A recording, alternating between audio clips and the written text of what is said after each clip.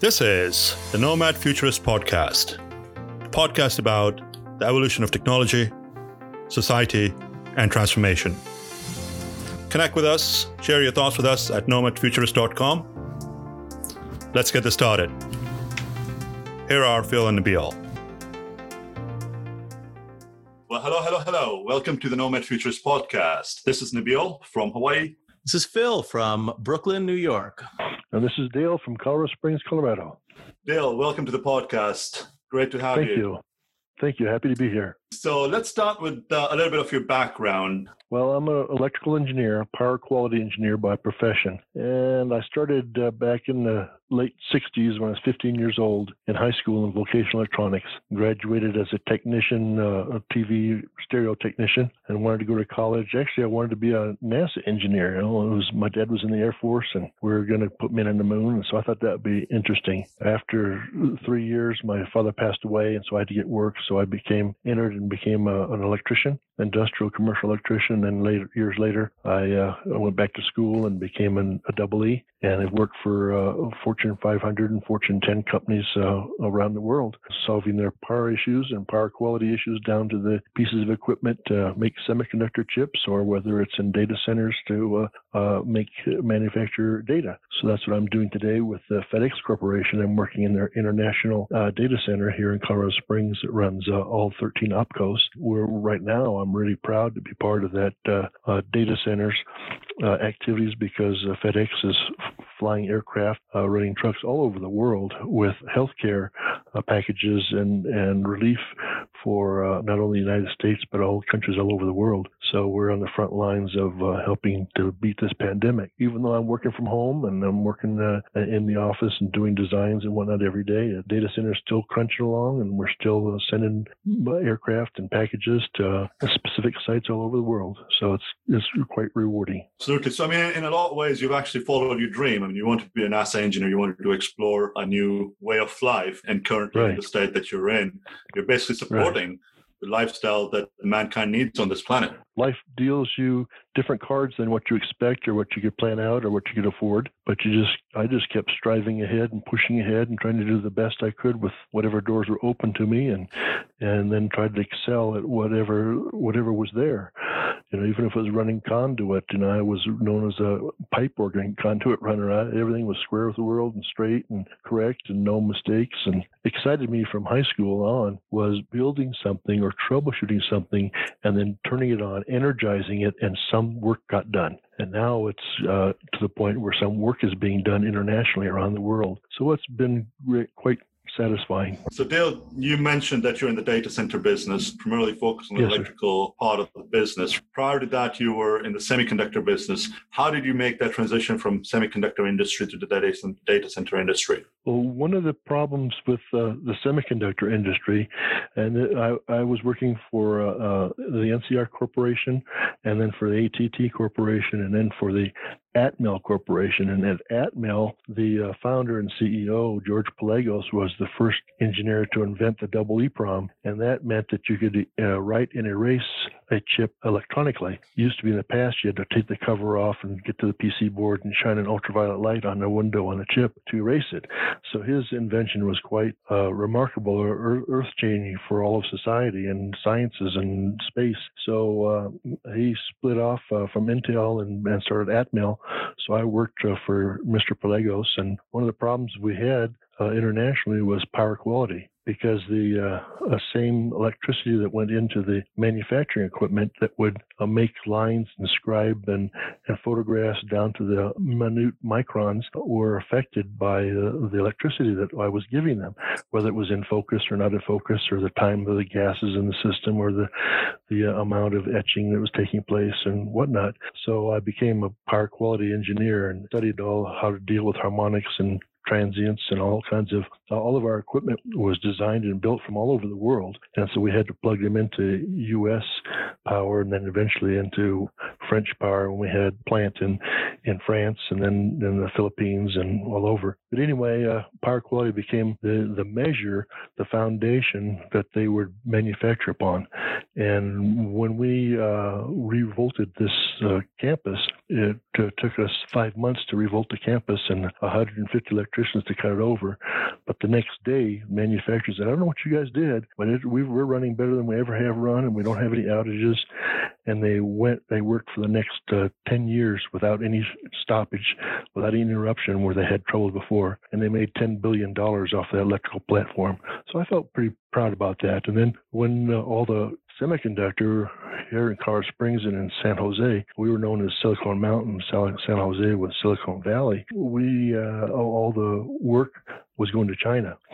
So all the manufacturing shut down here in the U.S. So we were looking for a transition that would be of the same type of industry. And so Colorado Springs tried enticing data centers because we had such a great power quality platform and high planes, so we could use heat exchangers and not have to run chillers all the time to cool off the data centers. And so FedEx came in, and we competed for an international job, and we were accepted. So I did the same thing with the design of the semiconductor. I transposed that over into power quality for data center manufacturing of data and all the IT equipment on the white space floors. And it worked fantastic because the problems that the IT equipment has is that they're fed with, here in the U.S., with 208 volt and single phase or three phase on their dual power supplies. And those power supplies change it to DC and make a DC bus. And that DC bus then is the language that all of the servers, all the ICs, everything inside runs on. So if a transients go blasting through that power supply, which they can, they confuse the code in the computer's scripts, because it's all ones and zeros, and they've got an extra one in there, a spike or whatever, and we may send our package to the wrong address or to the wrong country. I mean, I think I speak for all of our listeners, and we all appreciate the fact that the NASA dream didn't come true. And based on all of our FedEx deliveries and Amazon orders and whatnot, that you stayed on this planet and helped create the critical infrastructure that runs FedEx. You touched this idea of sexiness of the industry. And, I've said for some time in my world that people don't necessarily, the people that run apps and develop apps and next generation platforms, with the advent of cloud infrastructure and all that, there's not necessarily the recognition that the underlying infrastructure that supports all of those things, the things that people are using more today or appreciating more today than they have even a few months ago or a few weeks ago, is the same that it's been. Copper touching copper, glass touching glass, and a lot of the same fundamental elements of electronics that you're so passionate about. And, I guess at the end of the day, when Nabil and I started coming up with the idea of the podcast, it was really born out of this notion that, as we travel the world going to conference after conference, we noticed an uptick in the average age of the attendees and not as much new blood as you would think coming into an industry that was so relevant to what people were using. And I'd love to get your take on how to make the idea of operating critical infrastructure, which, as you've eloquently put, can take you around the world and has taken you around the world, and you're supporting all of these fundamental things that I think a lot of people take for granted that require critical infrastructure that you've built and that we've all had a hand in supporting it at one point or another.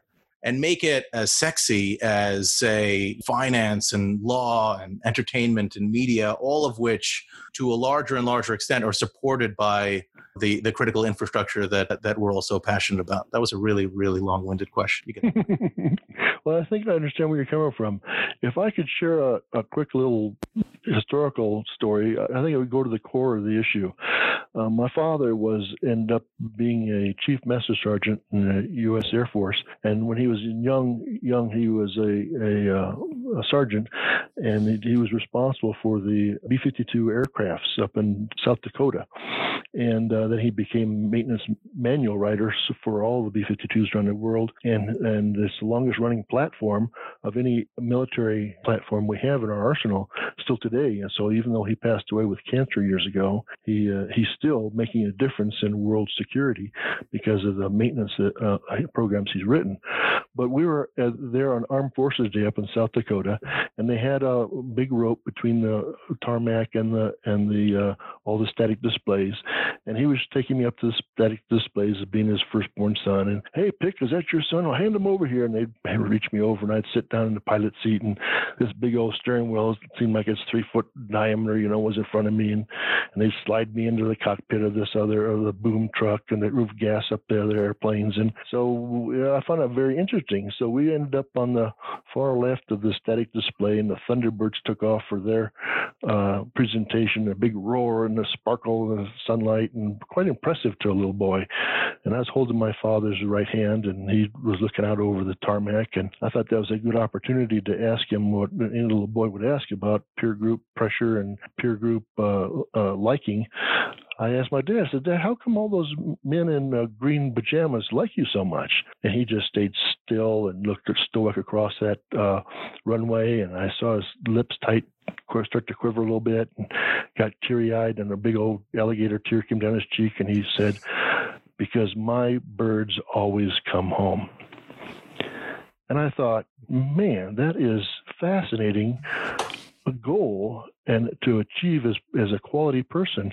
And so from that moment on, I strive to live on my father's shoulders and do the same thing with whatever industry opened up for me.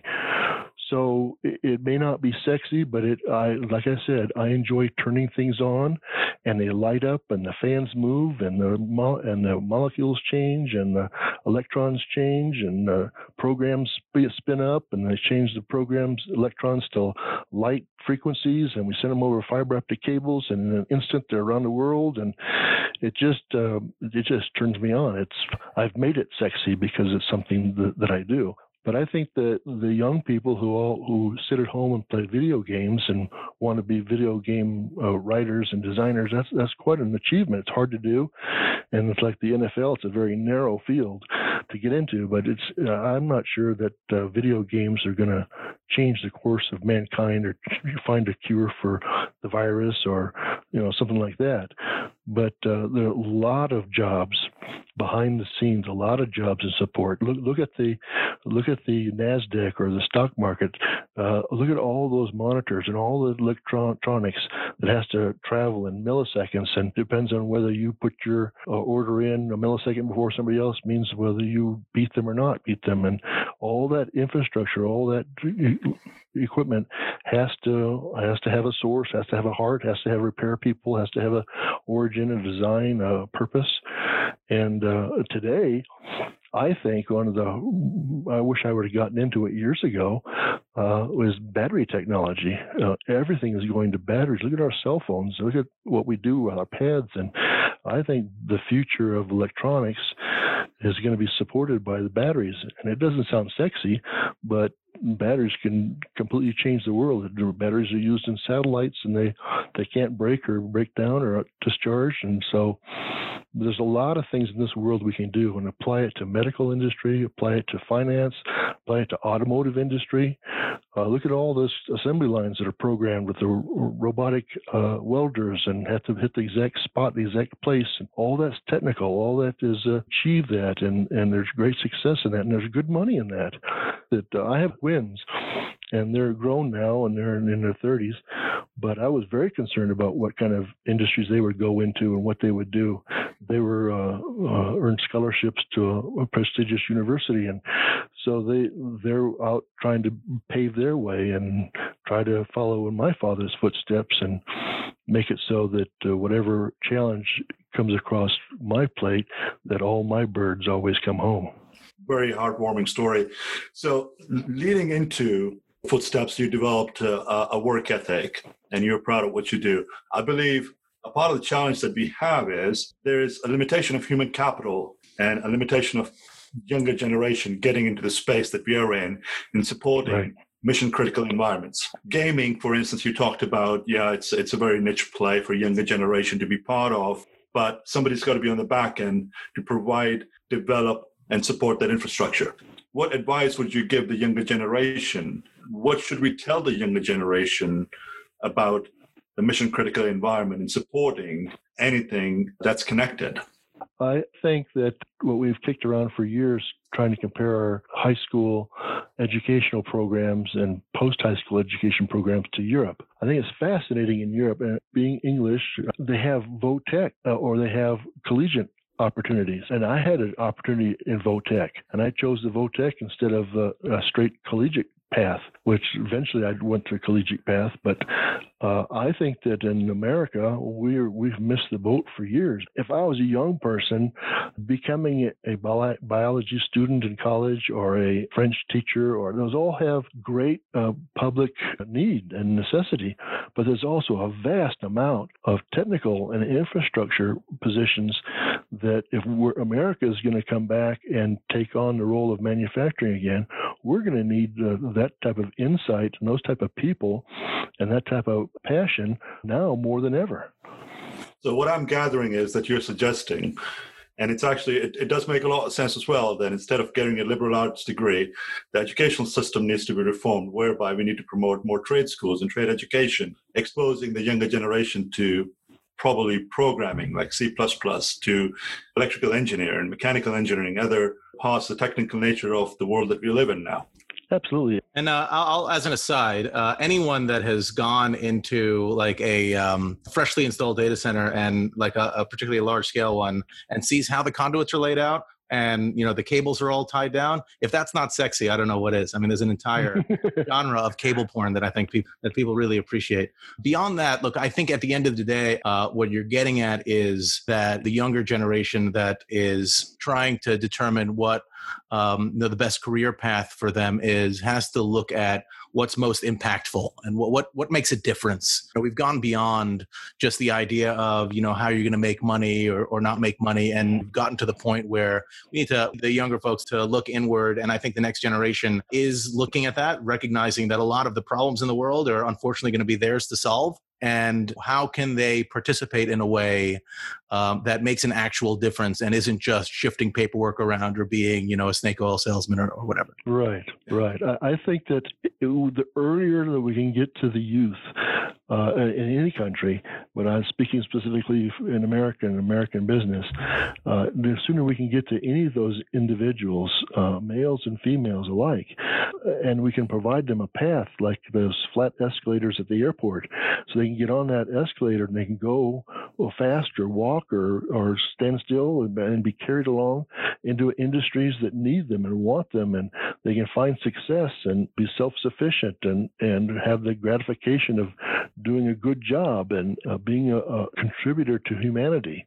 That's the big turn on. That's the big difference. You know, whether you're designing cameras for Hollywood or sound systems for Hollywood or whatever it might be, you just pick an industry and it all has an infrastructure route. And unfortunately, everybody's looking at the flashing lights and the glitter and the of the industry, and not looking at how it works from behind and what we do to maintain that and make it work better.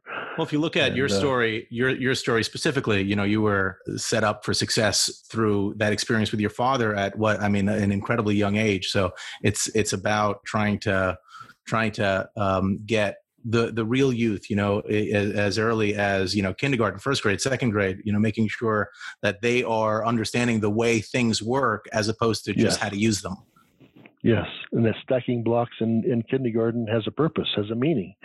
Archways were invented back when in the 10th and 12th centuries, when these big cathedrals were built and they had to hold up the sides. And here I thought McDonald's invented the arch. That's right. It's a golden arch. Yeah. I believe that. I think our future and our youth and our families are dependent upon it. And, you know, we read of so many of our young people that are having to move back home and can't find good jobs. And I'm just hoping after this pandemic that it just blasts open around the world.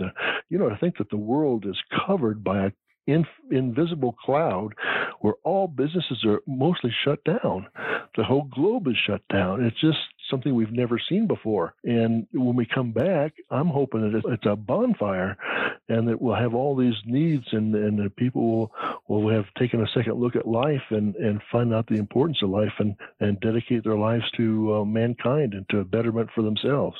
So it sounds like that you're very optimistic about the future. If you look at many of the science fiction movies, they present a dark future. And I think we're living through that dark future right now. Mm-hmm. What do you think would be the new norm after we come out of this pandemic? Well, human beings as a whole, and it's a terrible generic thing to say, but people as a whole are usually lazy, and they usually repeat the same actions over and over. So if you now are getting your clothes and pants from Amazon and having it delivered to your house, you probably after this are not going to change those patterns. You're probably going to want to do it more, which is going to be catastrophic for some businesses. Big boxes and other industries are going to explode. Or people are going to say, hey, I've got money now. Let's eat, drink, and be merry, or tomorrow we might die again. So I just see that the expenditures could just explode. And businesses are going to work hard to regain capital they lost in the last quarter. And so I just think the turnaround is going to be better than it was before. And I'm hoping that in that process, we now have seen that the healthcare industry needs our support, needs that technology, even with something as simple as a technical ventilator. But I'm just hoping that our youth will see the difference, that they saw and heard of grandparents that died and friends that died, and these things can strike, and we should invest our lives in a future to make a difference. That's the only way I think it's going to get better is if we try to make a difference. Every human being has gifts and talents and has backgrounds and has hang-ups and has problems, and I did too. But just tried to force through whatever doors were open to me and make the best of that and leverage it into something else. I always try to take something bad and turn it into something good. But if I had a flat tire on my Corvette, I try, okay, now what can I do to leverage this better? I can get a better tire on those rims than I had before and have better traction and better fuel economy. So I try to turn a negative into a positive. That's a great way of thinking. I believe there's a lot of good stuff that's going to come out of this pandemic. For instance, it potentially might help people with the digital transformation and adopting technology and leveraging technology and platforms. It will help businesses sustain. I think in a realistic approach, we have to have a realistic application where it makes a difference, not just pie in the sky or some etherware. I think we have to get realistic about our lives. Exactly. That's a good transition. And I can probably put a little bit of my thought in it. From a technical perspective, there's a lot more interest from the management that's going to come into play, whereby they want real-time information, real system autonomies. They want to know exactly what an infrastructure is capable of doing and handling, and what potentially should there be growth strategies. So it's more and more applications that are going to be developed, and we're going to narrow down. Like, for instance, you and I have had these conversations several times in the past. We over-design these infrastructures and underutilize it. As we move forward, less capital infusion with less bills and putting infrastructure at strains as we currently have, that information has become a lot more critical. You need to know, and you mentioned energy management earlier, that's a significant capital expense. So you need to know on a real-time basis what your capacities are and what should your growth strategy be and what's your uptime and availability of an infrastructure. I hope that we have future designs, we can design like lily pads, that we can put our limited capital into an excellent platform and make that platform usable so it can link to the next lily pad and next one and the next one. Instead of having to design a package of 1,000 lily pads, we'll start with the first one and make it right, and then expand from there as capital comes in and as our technology base, the decisions we've made in the beginning, the fundamentals, we can leverage that. What are the challenges that you're seeing right now in your space that you're in? Oh, my. It gets back to the human factor. I think one of the saddest things about several industries that I've been in is management and management's approach. people take jobs because of their interviews with a manager, and they leave jobs because the managers are bad. They might love what they do, but they can't stand the manager, or they don't get raises, they don't get recognition. Just simple interpersonal relationships and better management, I think, would make for a better working society. I think we need to train our managers how to be people persons instead of bottom line people. You need to know the bottom line, but you need to manage people. You watch a Clough with Liverpool. He's taking a team that was down in the dumps and turned it around. How does he do it? He gives them a hug, he pats them in the back, he talks to them one-on-one as if they're their son and he means something, and they go out there and they bust their butt for him. And they run for miles because of the love they have for him. It's the same thing in industry. If you had people working for you like you had in the past, and you had designers and programmers working for you, they knew you cared. They knew that you were going to take care of them, and they worked hard for you, and they made a difference for you, and the business exploded. I think that that's part of it. It's not just technology. It doesn't fall out of the sky. It's created by people, and you have to have an energetic environment and an open work environment. And I'm not necessarily talking about a Microsoft where everybody's playing ping pong and whatnot. I'm just talking about an environment where you can excel and where your progress is approved and guided and noticed, invigorates you to do more. I just think that's the hardest thing that I have to overcome is some personalities in politics and management. It's not electrons, it's not copper, it's not physics, it's not space, it's not capital, it's not time. It's the hindrance of small thinkers and managers that could be trained to do a better job. There are two things that I learned in that response. Firstly, I was skeptical about whether you were actually born in England or not. I am no longer skeptical.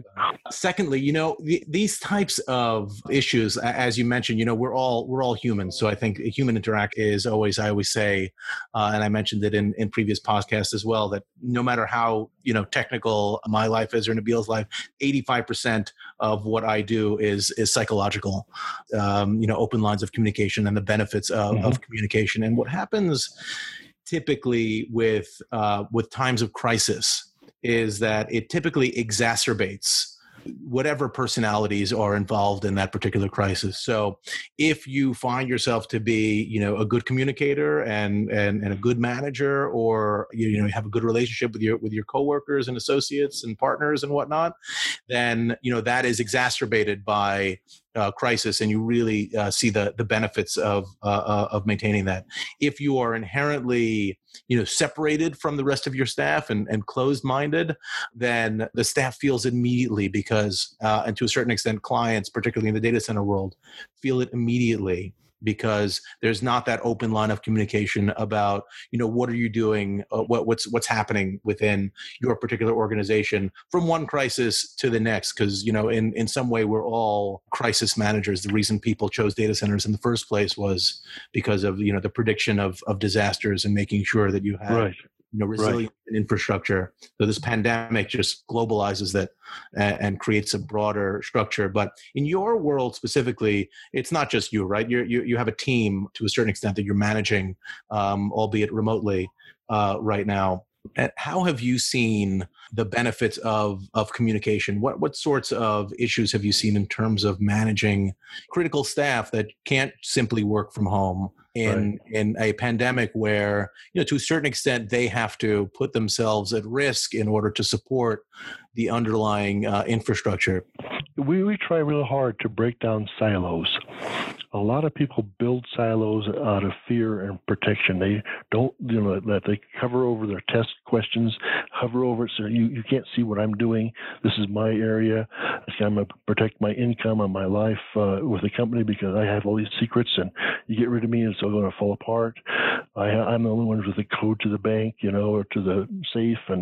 And this very protective silo environment is very hard to communicate cross-culturally or even cross-departmental.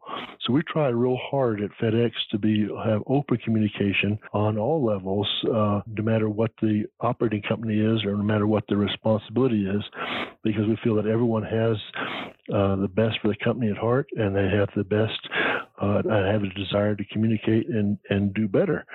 So if you can share that with someone else, or share your frustrations or your problems or new technology or excitements, it becomes contagious, and we move on. One of the things I tell people who come on tours or whatever about our data center is that we had to design it to where we could replace any nut, bolt, fan belt, motor, anything as we're going down the highway at 100 miles an hour without ever affecting the data center. So we had to think ahead and have alternate plans and connections and whatnot to do that. And that because we're dealing with electricity as a core value, most every business has electricity as a core value. I count electrons. I look at how they react and how they're noisy or not noisy, if they're delayed in getting there, or if there's impedance to their flow, or whatever the problem is. But those electrons are bumping each other at the speed of light. And we take data and we make programs out of it, and apps, and then responses, and addresses, and names, and dollar signs, and whatnot, in fiber optics light, and that travels at the speed of light. So everything we do is traveling at the speed of light. We don't have time to have an interruption. We don't have time to have a hiccup. And so we cannot run the risk of having unplanned outages or unplanned hiccups. We have to think ahead like a chess game. Now, what could go wrong, and how do we avoid that and divert that? And that's been a big part of our success, is that we've solved those problems before they become problems by working ahead. So I think that in order to solve those problems, we have to do that interdepartmentally. We have to do that with the people in the other cities that are responsible for programs, or have to do that with other managers and other OpCos, and FedEx Services, or FedEx Ground, or FedEx Express, or whatever the OpCo needs are, FedEx Office. And so we try to manage those expectations, because we have looked ahead and solved the problem before it became a problem. Like now, we didn't spend a lot of time listening to the warnings of a potential global pandemic, but now we're ready for it. And as we're seeing, we'll have stockpiles of things that'll help us get through the next one, lessons learned. But the same thing here, a lot of things happen fast, and so I just think that we can break down those towers and make flat, open communication and respect each other's communication. I think that's a big win-win. In some ways, what we're experiencing right now is fairly unprecedented. Anybody that designed a data center for resilience and whatnot, you plan for weather events, interruption of power, failure of certain pieces of equipment, but it's difficult to plan for pandemics, particularly with human capital and having to change that. Has anything surprised you in terms of a challenge that you've seen associated with having to respond to the pandemic, in terms of staffing, in terms of having to provision parts, maintenance, et cetera, for a facility that you manage? Well, right away, one of the things that other people were concerned with was our interaction with our own employees, if they had to go home, and how they would connect, and how we would be able to answer that need, that volume. So we received an order and received several different servers and several different pieces of equipment that we had to rush in and plug in and add to. And because we have flexibility in our systems, because we have capacity stored in our systems, and so we can plug and play, we were able to respond very quickly to that need and solve that problem. So now we have thousands and thousands of people working from home, and they're able to do it with the same speeds they were in the office. And so we're able to keep the business flowing, the business working. One of the things that I would tell people when we have a tour of the data center is, please don't tell anybody, but we think this data center is running so good, it could run for 2 weeks or a month without anybody touching it. So that was part of the thing that we were so proud of, is that we were so rock solid and bulletproof in our plans and our infrastructure that we were able to shift to a skeleton crew of 4 or 5 people on different shifts, and we just kept right on trucking. Very, very proud of that. Yeah, I can attest to that. I mean, I've had the opportunity of actually working with Dale for quite some time now, and had the opportunity of visiting his data center. It's by far one of the best data centers I've walked throughout my entire career. If you look back in time, we had, before COVID, we've had Ebola, we had SARS, MERS, we had, going back in time, we had the flu in the 1917, 18. It had polio. Exactly. So, I mean, we have had a series of events of this nature pretty much, every 5 to 10 years. Now, you guys have actually done a phenomenal job in, sustaining and being ready for it. Where I was leading with that was, we've had all these events over the last 100 years, yet we keep doing the same thing over and over again. And you talked about this being the insanity of being a human. How do we resolve this as we move forward in time? It's going to become a bigger challenge because everybody's connected now. The expectations of the customers and the users have changed. It's become more of an information now culture. So what would organizations do? What should they do, in your opinion, to ensure continuity? Because the only sane thing right now in our lives is this connection. I can see Phil right now and we can talk to you over the phone. We're connected. There is that human and emotional connection that exists because of technology. It wouldn't be there if it wasn't for technology. So what should organizations plan for as we move forward in time?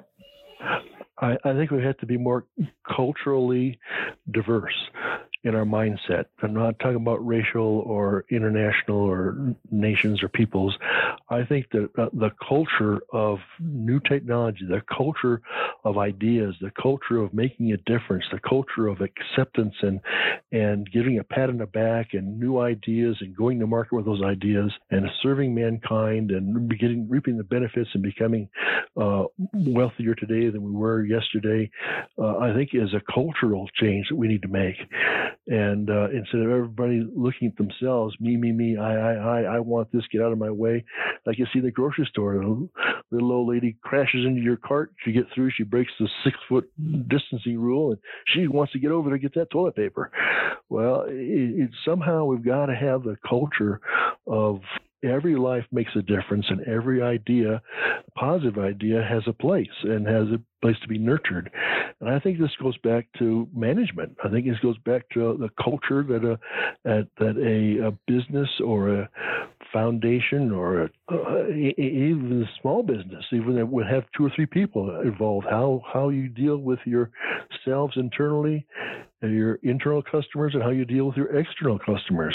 I think it's going to make the difference if we can get away with thinking about ourselves and thinking about others and dedicating our lives to making those differences, whether it's in communications or flight or whatever. And that's one thing about this pandemic that was so shocking, is that we live in a day-to-day that the steamers are not coming over from Europe, and people aren't landing to become citizens of this new country. We're flying.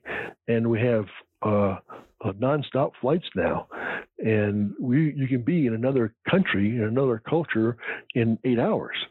It's phenomenal, and it comes with that diseases or pandemics, but also comes with that is the social structure. So I don't know if it's possible, but somehow our youth and our managers today, we need to have a positive mindset, a positive culture that is kind of lacking in most areas, because we're all thinking me first.